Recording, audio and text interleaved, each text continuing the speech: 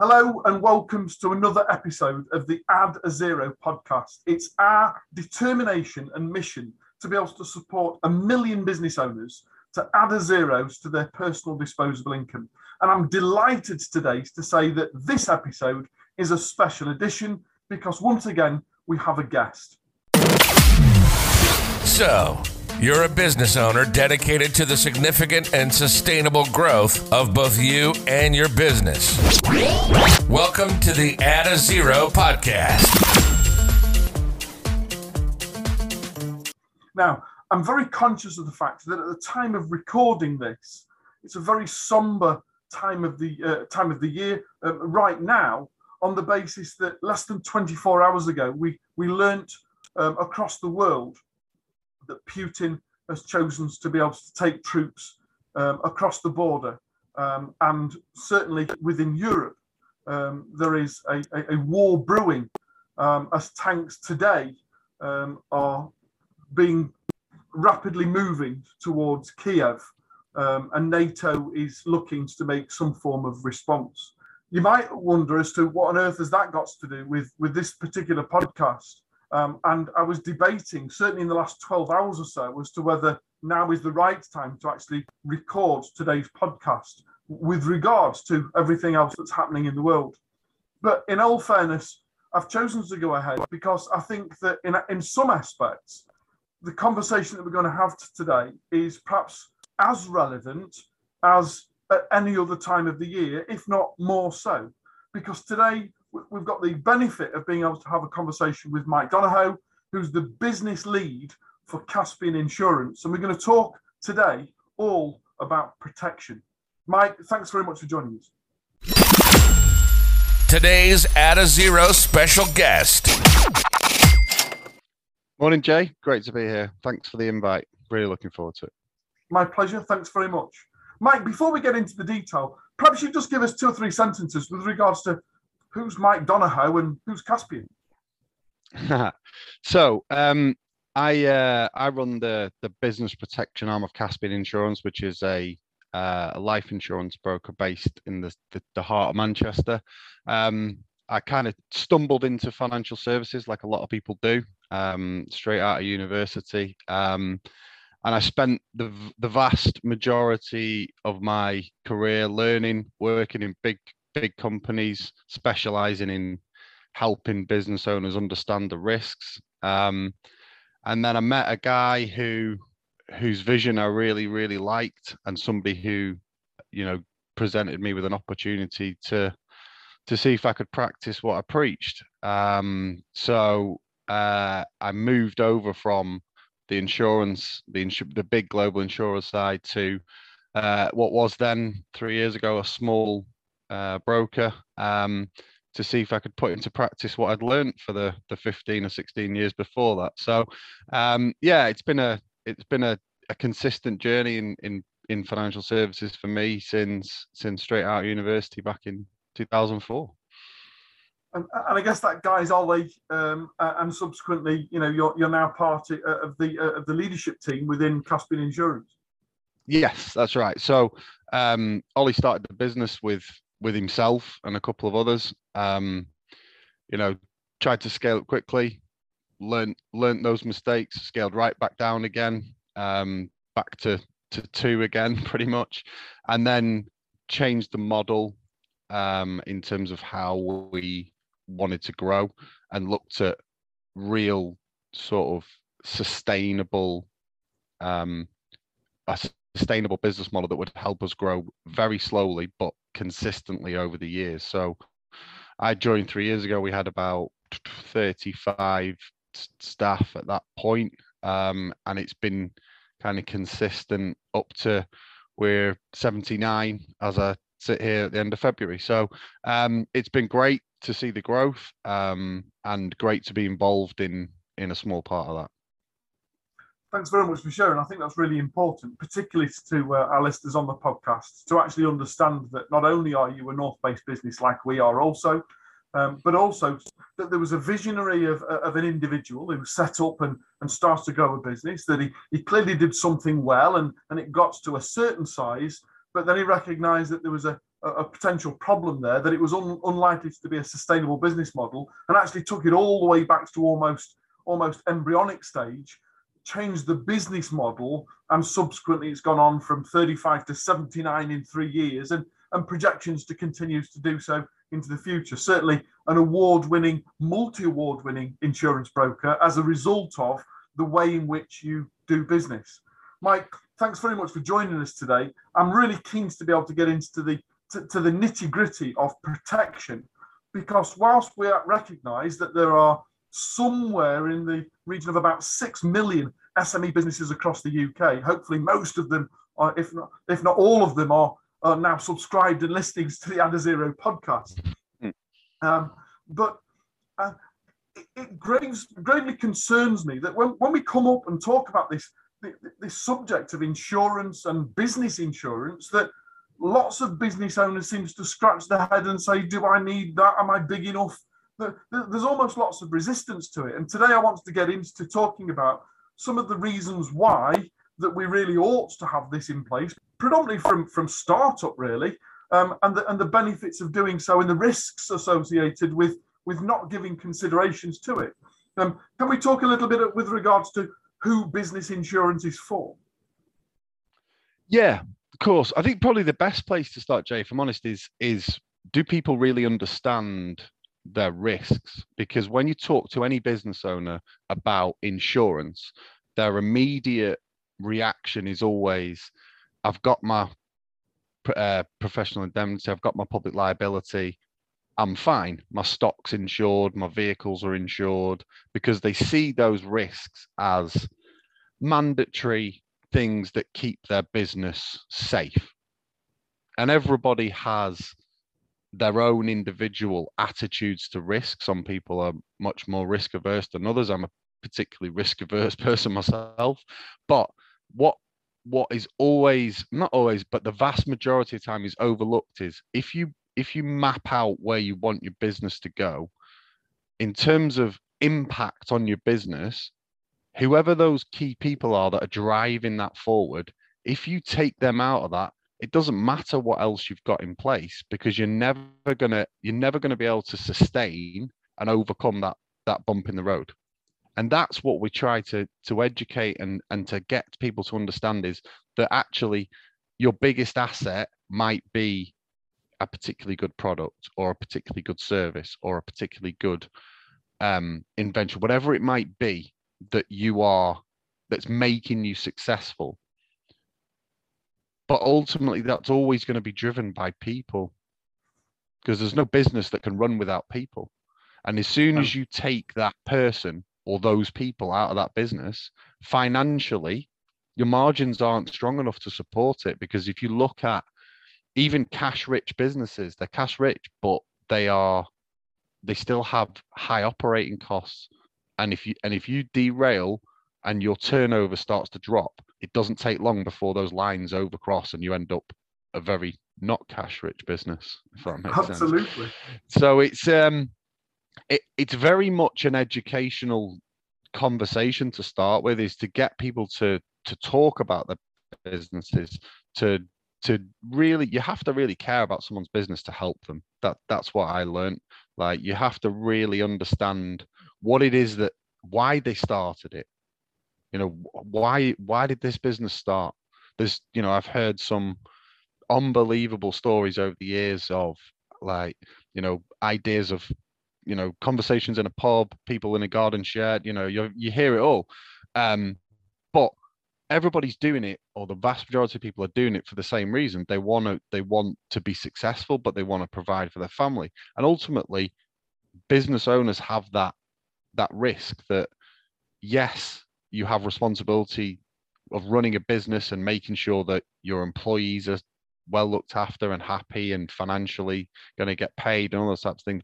But it's your business and it's your family that's at risk. And people sometimes struggle to make that connection between, if I'm not able to work, or somebody in my business is not able to work, I am going to suffer as an individual as well. So there's a very close link between advising business owners on their business risk but also the impact of protection on their family as well. That's fascinating.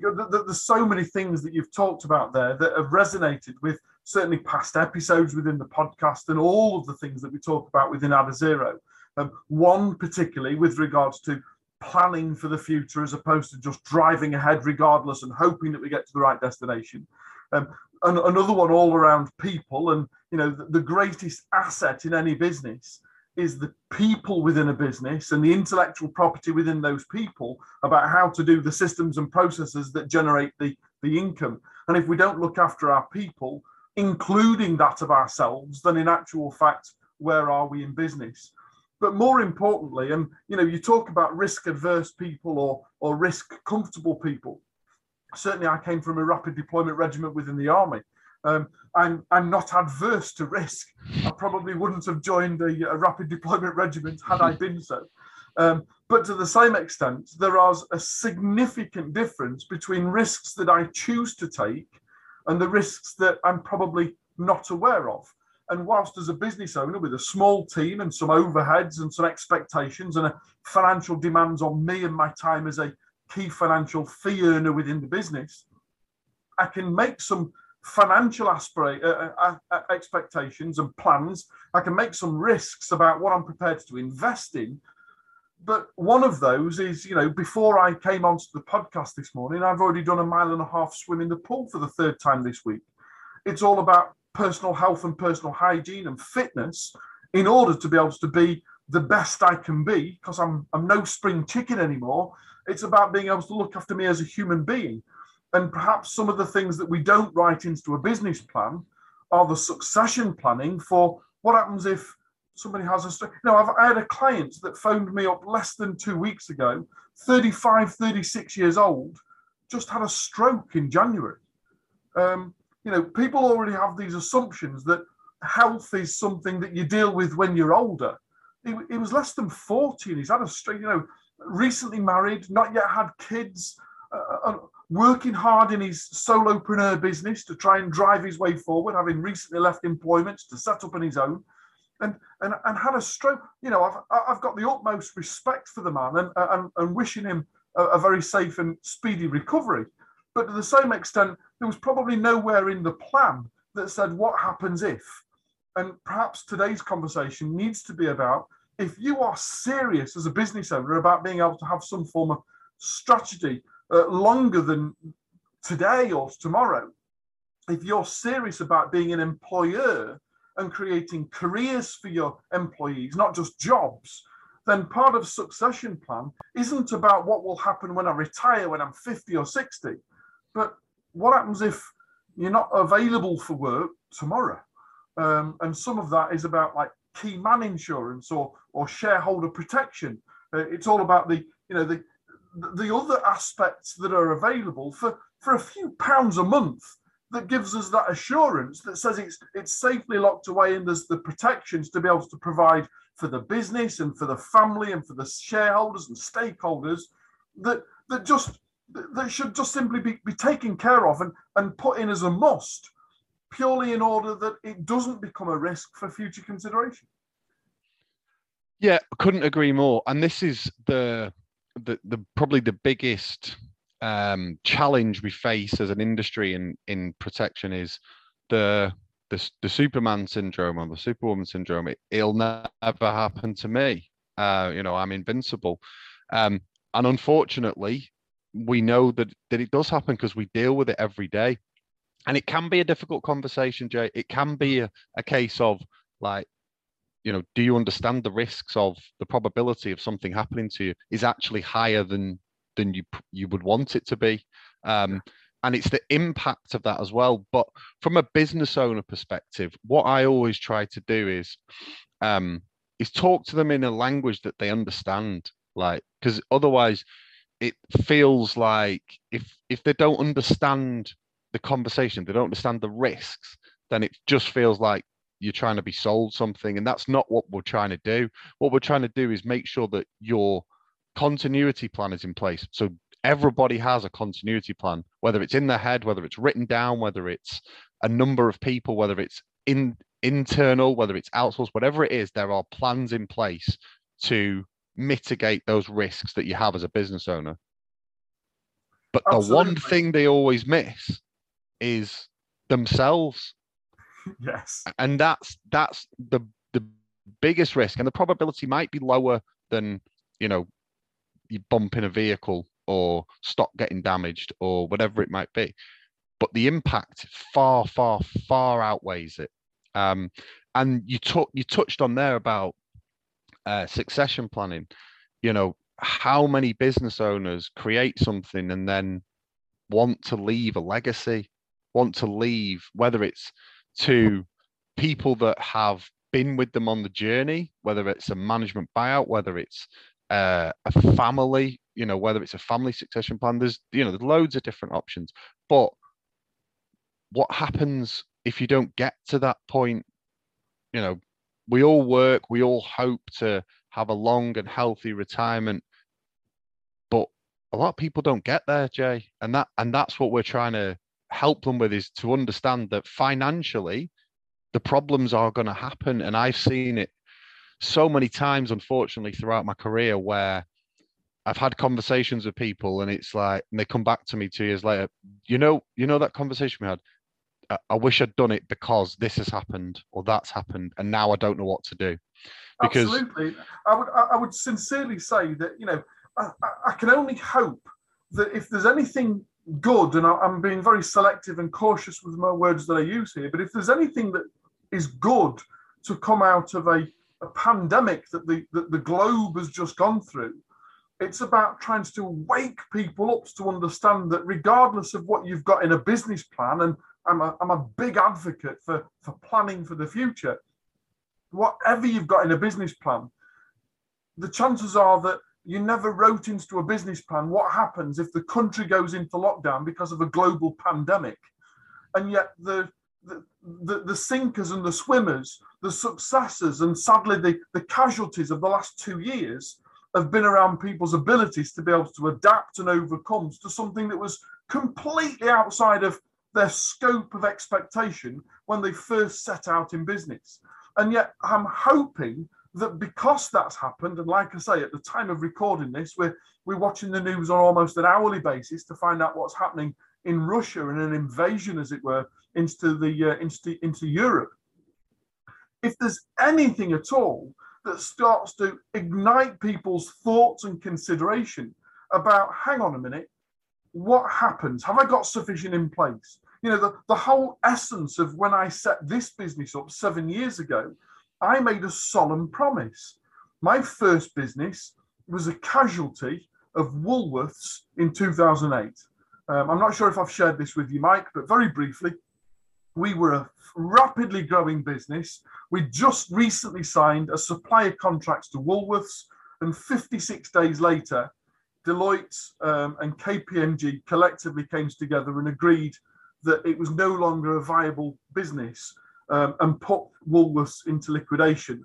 We were on page 17, at the bottom of page 17, of suppliers that were going to be impacted. And at the point of that, we had an outstanding invoice collectively for somewhere in the region of about £226,000. As a result of that, I ended up having to lay off 7 members of staff, recently appointed members of staff, and just before Christmas. And the implications for us as a business to be able to try and ride out a loss of £250,000 went on for some years to come. But I made a solemn vow when I set this business up 7 years ago that I will not employ anybody unless I can offer them a career and not a job. And for that, it means that I've got to, one, have a business plan that allows for growth and demonstrates growth, gives them the aspirations of, we've got a staff organizational chart for both now and for 2023 and 2024 and 2025, so they can start to identify as to where they want to walk towards and work towards in a growing business. But for all of those, and significantly for the key players within each department, I've got to have some form of succession plan that says I've got a role on my board, but I've not put a name on my board because there's the risk of that person may not be available to me, either through choice or through necessity, at the point where I need them. And some of that comes down to having a group protection plan in place to be able to ensure that we've got protections to be able to insure against potential losses or recovering or recruitment fees if we suddenly lose somebody through ill health. We've got to have a protection in place that minimises and mitigates the risk, because I want to be able to adhere to my business plan without having to deviate from it because someone might not be available. Is that not fair?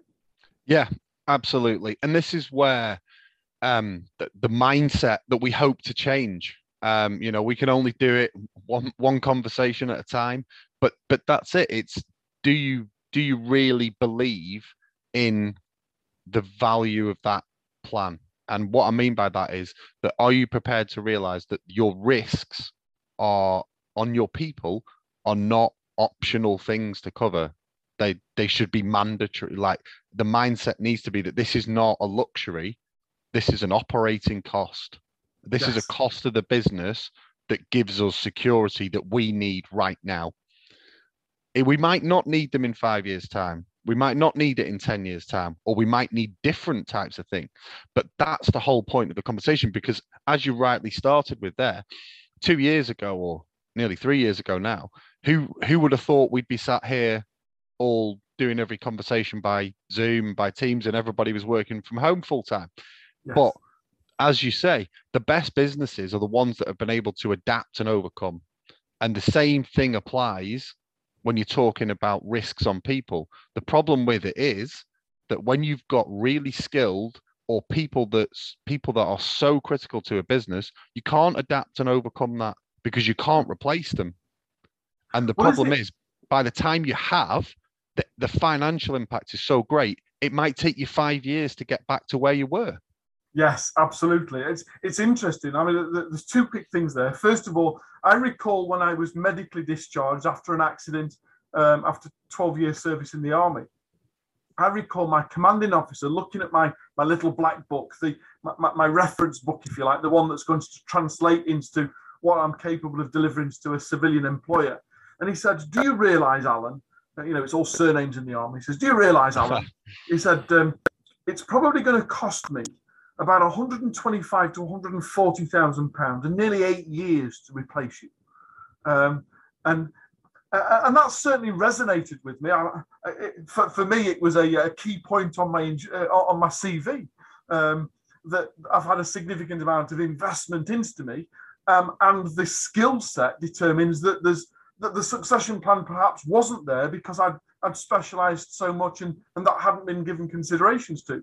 But further beyond that, and why I think it's so relevant to each and every person in every business, is when I look at my business and when I look at where business is going with regards to the amount of automation that's now being put into a business, the amount of things that are happening, machine learning and artificial intelligence that are starting to learn and work so much better for businesses. We've got so much more of a lean team these days than ever before, that in actual fact, the people in our business have become so much more valuable because the other stuff is often done by automation and computers and systems and processes, that in actual fact, the intelligence of the person that we employ and the capacity and capability of each individual in the business that's doing so many multiple different tasks these days becomes so much more difficult to replace quickly and effectively, particularly in an environment where we've got a recruitment problem at the moment across the UK, predominantly because of Brexit and a loss of workers back into Europe. That in actual fact, the asset value of an individual member of staff is probably far higher these days than it ever used to be before. And if we can't find some form of protection, and I'm not, we're not talking about hundreds of thousands of pounds here, we're talking about £2 or £3 per person per week for some form of basic protection. But if we can't put some form of protection in place and then sell that as an asset, sell that as a company benefits to the person, then surely we shouldn't really be employing people at all if we've not got the nous to be willing to be able to provide them with the right level of protection, not just in terms of the PPE and a pair of safety boots, but about being able to look after them as a human being as opposed to just a bum on a seat. Absolutely. And it's, the first thing I did when I joined Caspian was sort out our own employees. because it's a passion of mine and it's something that I believe strongly in. Because although we have a relatively young average age, a lot of them have some protection, maybe not enough. Especially, we should know better. I can thankfully say I do know better from a personal perspective. I wouldn't be a great advocate if I wasn't fully protected myself, but it's true. And the benefits that you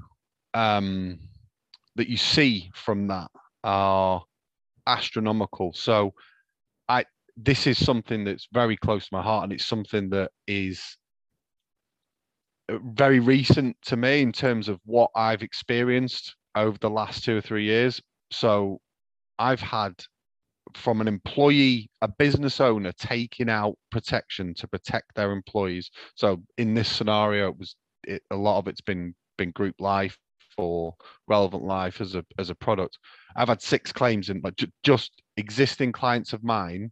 I've had 6 claims in the last 18 months. Wow. And it's not until you really speak to the family of those affected do you get the benefit of a job well done. And there's a great phrase from a well-known person in our industry is when someone passes away, particularly somebody unexpected, everybody's knocking on the door asking for things back. So whether that's the mortgage lender, the car finance company, the credit card company, everybody wants their debts paid. We're the only people who are going there to give. And that's a great way to look at it, because financially, like, people are already going through an incredibly difficult emotional time. If you add financial stress on top of that, it becomes unbearable for a lot of people. So yeah, unfortunately, going back to what you mentioned there about the global pandemic, it has led to a huge increase in claims, and not those that you would have normally expected. It's not been, the average age of a critical illness claim in the UK is 48 last year. It's not people in their 70s and 80s. It isn't. So as a business owner, and somebody who sits and makes decisions within a business from time to time, I feel like we have that obligation, and we have a private medical scheme, we have a death in service scheme, we have options to do other things as well, because it's the core of what we are, and most business owners can see that as a risk because they understand their responsibility. What they sometimes can't marry that up with is the importance of making sure that business is still there to provide those benefits for its staff. Because like you said, we do a similar thing. We don't necessarily have it in a chart, but we know where we want to get to. We know the things we have to achieve, but we also know where our risks are. And we have the same risks as everyone else in terms of people, in terms of skills. And the fascinating thing when you're sat in a boardroom with business owners, or even in a kitchen warehouse I've been in, or people's garden, it doesn't matter where you are.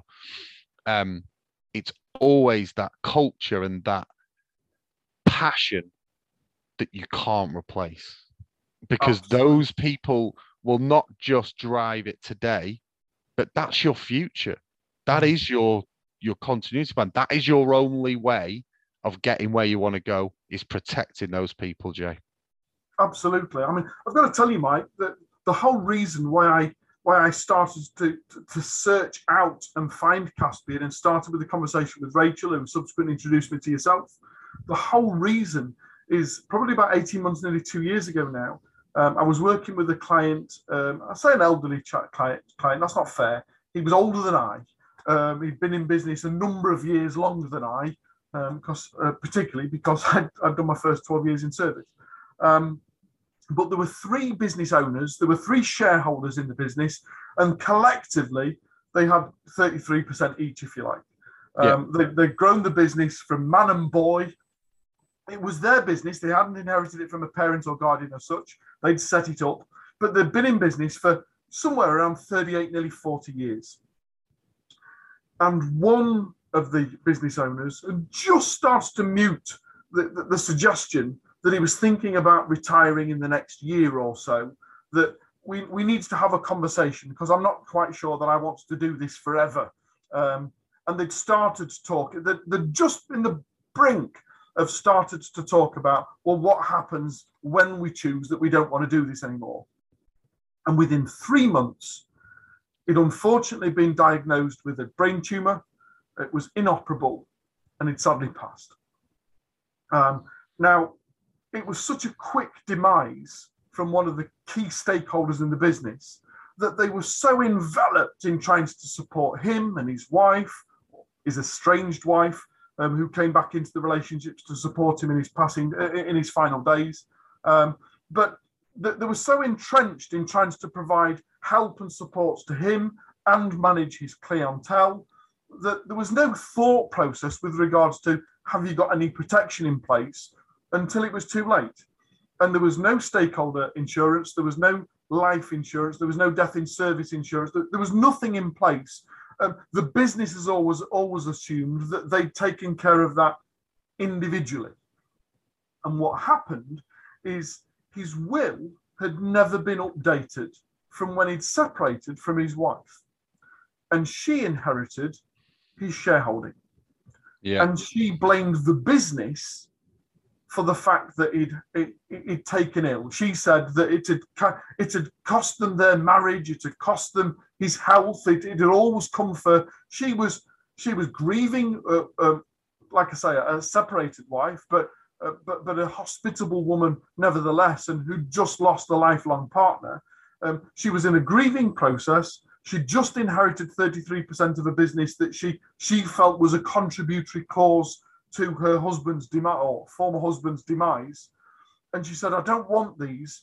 And she sold them to the quickest persons to pay her, who happens to be a direct competitor to the business.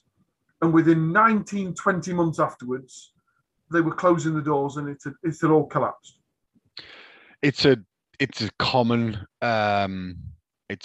concern that we don't address enough, Jay, if I'm honest, is, you set your business up with a plan, with a shareholding, with articles of association or shareholders agreement, however it's done, and the intention is always that we will change it, or we will make sure that it's always up to date or reflective of our circumstances, and then it gets forgotten, and day-to-day life takes over. And I had a similar scenario where it wasn't one of mine, it was one of my teams, but they'd had the conversation, they'd had the quotes, they were all quite happy. It was just a couple of years ago, and it was just before Christmas, and the guy said, no, I tell you what, let's just wait until the new year.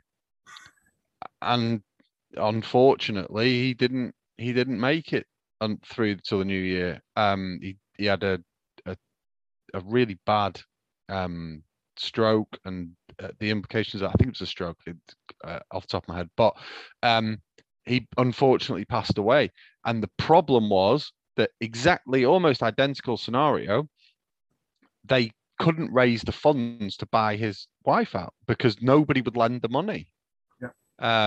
So that business has struggled ever since. And even the unforeseen circumstances that if they'd have just taken the time to do what they knew they should do 2 or 3 weeks before, then that business would have been fine. Absolutely. Because ironically, a cash injection is to enable the other people to be able to buy the shares and bring it back in-house and move on as a business. I'm a firm believer that a business plan, whilst ought to be, devised by the business owner and the senior leadership team, a business plan should never just be about trying to realize what the business owner wants to be able to achieve within his own life. There's a level of success that we all want to attain to, but the business plan ought to be the first milestone of where the business is going beyond that, and then have the capacity and capability within a senior leadership team and the protection elements enabling that at whatever time somebody exits through either choice or unfortunately necessity, that it doesn't detract from the business being able to continue to move forward. Absolutely. And that comes with good leadership, I guess, Jay, as well. It comes down to you, like you take Caspian as an example, because it's a business I know inside out. You know, you go back 5 years, every single idea, every single decision, everything was coming from Ollie's head. Mm-hmm. But you get to a point where you need other people and you need input from others, because your expansion, your growth, your increase in numbers, you know, you have to get buy-in from everybody to make sure that, yes, that core principle of doing things the right way that we have here never changes, but it can be diluted as you go on. And that's why you need like-minded people, but also people that are prepared to adapt. You know, having a plan is great, but how many plans go from A to B without any sort of disruption when you're talking about a business owner? I cannot think of one ever where nothing has derailed or nothing has caused a problem or nothing has meant that they've had to change path. And we do it every day because, you know, because we have different skills, like most businesses do. But your core principles remain the same. And as long as you've got the people that are the decision makers in that, the shareholders, the stakeholders, whoever it might be, they need to think about individually and collectively, A, their responsibility, but B, the impact that it has on them as individuals as well. Because, you know, we've all got families or reasons that we work or children or whatever it might be, but it's the same responsibility you have to your employees. You know, you've got to look after them financially. So, you know, the conversation's the same. It's just, how often are you having it? And if you're not having it at all, then you need to. Yes, very much so. And in particular, I mean, like I say, that search started probably about 18 months, 2 years ago, when as a business, we needed to review. We were very conscious of trying to provide some supports to the two remaining directors, but it very much became a personal journey also to say, well, hang on a minute. How likely are we as a business to potentially be in the same circumstance at some stage in the future? And what protections have we got in place in order to be able to do so? And then go to market to say, well, if this is an impact to one of our clients and it's something that we've had to do as a business, then how many other of our clients needs to have that conversation?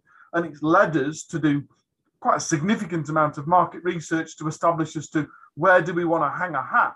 And I'm really grateful of the fact of having been introduced to Rachel, having done the research, that we've chosen to hang a hat alongside Caspian as a partner to be able to provide that. I've been taken predominantly by one, Ollie's story. Two, we're another small business. It's not a big conglomerate where we're just a number and the likes, but also the backgrounds to Caspian, and which is why I wanted to have you on the podcast. And like I say, which is why we've chosen to be able to partner with you to be able to offer this. It is all about, you are customer focused and customer centric. It's not about sales on a spreadsheet. It's not about generating revenue at whatever cost. One of the things that I was particularly taken about, and I've physically seen in every conversation I've had with them, is about how can we be of service? And it's a service-based business of education that subsequently provides some help and support in product if required to do so, as opposed to a product sales business that provides a little bit of customer service if you've got a problem. And that's it. When you look at our business model in terms of where our people are, you know, most protection brokers in the UK will have the vast majority of their employees, or a high percentage, will be people that are bringing money in, whether you call them advisors, salespeople, whatever, however you want to term that. We're very different. Of our staff, we have less than 40% of our staff are bringing people in. The vast majority are making sure that our service, whether that's from a compliance perspective, from an administration perspective, a post-sale, making sure that every single customer understands what's happened in terms of the conversation, understands what product they've got, understands why they've got it, and they know that we're here to help them, not just now, but in the future.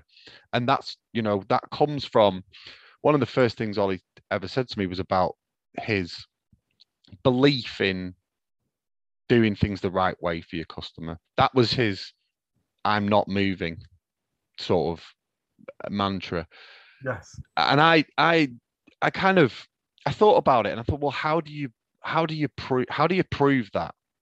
Because lots of you talk to any business owner, they'll all say, "Oh, we've got a great culture. We've got a great culture." But how do you actually prove that?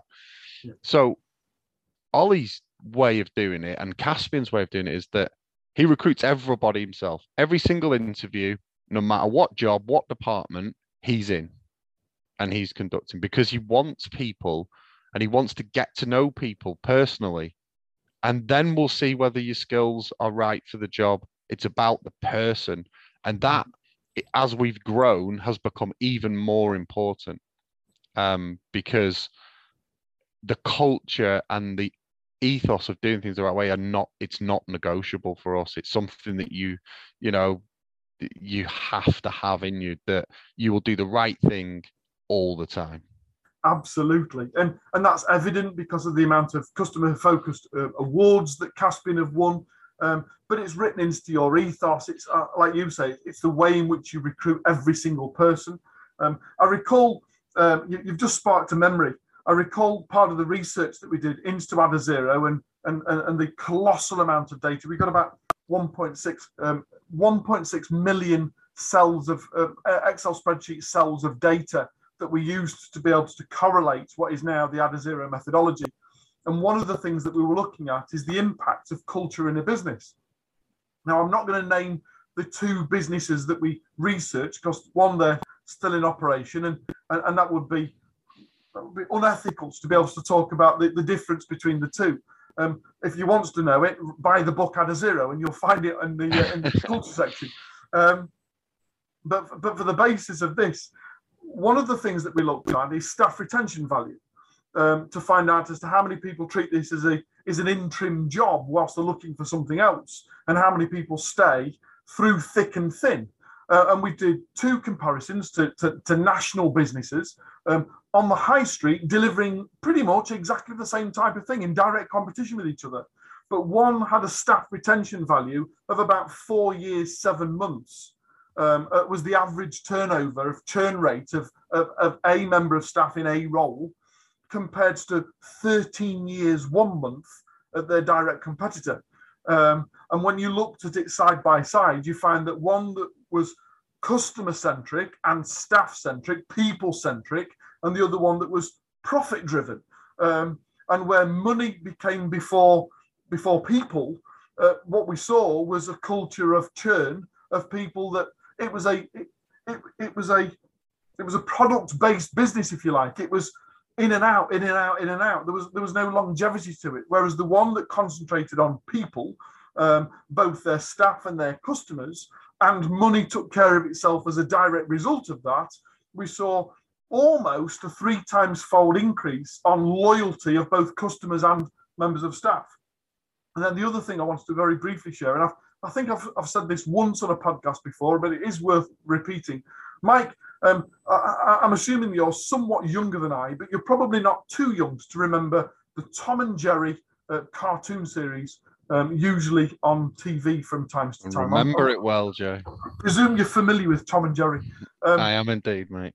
I'm a firm believer of business, and perhaps this is relevant to Caspian also, that Tom represents the fat cat which is chasing cash. And in every business, in every culture, there is somebody out there that is so hungry for the fat cat of life, that's just hungry for money, that nothing else matters. And they run around like blue house cat, chasing cash. And do you know what? Jerry represents cash. And he's always quicker, faster, smarter. He always evades capture and sometimes sits and laughs at Tom making such a fool of himself. And yet eventually, in every cartoon of Tom and Jerry, eventually Tom gives up. He's usually battered and bruised and knackered and a little bit disheveled. And he sits down and gives up. And Jerry gets bored of not being chased and comes and gives him the cheese. And I think the analogy is, if we simply chase money, money will always evade capture. It's always one step ahead of us.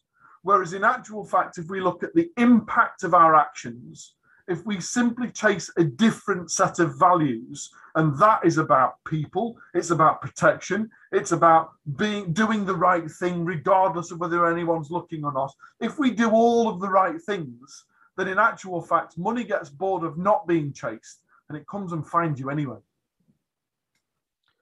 Couldn't agree more. And that's what we have a business to run, just like everybody else. But we know what will make us a success, and it's not chasing cash. It's having the right cultures. We are in a service industry. That's where we differ. Most people in financial services think that they're selling, or their aim is to either to make as much money as possible, as quickly as possible, or to sell a product. Yes. Yeah. But we're not. We're selling a service, and we're selling a peace of mind to our customer that they are in a better financial place, having had a conversation with us than they were before. And that will. Go on, sorry. And I was just going to say that will hopefully continue for us to make us a sustainable, successful business over the long term, because that's our aim. Absolutely. And the evidence speaks for itself. You've said, I've been there 3 years. There was 35-ish staff. There's now 79 staff, and we're not chasing money. I challenge businesses that are chasing money, that had 35 staff 3 years ago, pre-COVID, whether they've got 79 staff in the last 3 years as a direct result of chasing cash. Because I would challenge that probably not. Mike, it's been an absolute delight to have you on the podcast today. I'm going to make sure in the show notes that we'll be able to make connections with regards to how people can best be able to connect with you and your teams to be able to have a completely complementary conversation about them and their business and the types of protection that they ought to have in place, perhaps a review of what they've already got in place in order to be able to receive some education about what they ought to consider for the future. Perhaps it's to purchase a product or service from your plethora of offerings, but perhaps it's just that reassurance that they've got the things in place. Mike, I'm so grateful for your time this morning. Thank you so much for joining us and for partnering with us in order for us to be able to provide those services to our clients. Thank you. Absolute pleasure, Jay. Really enjoyed it. Thank you for your time.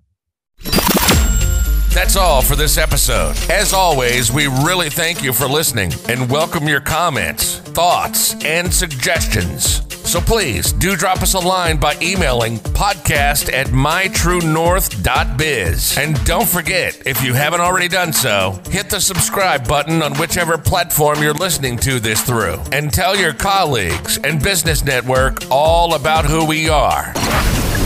You've been listening to the Add a Zero podcast, presented by Jay Allen.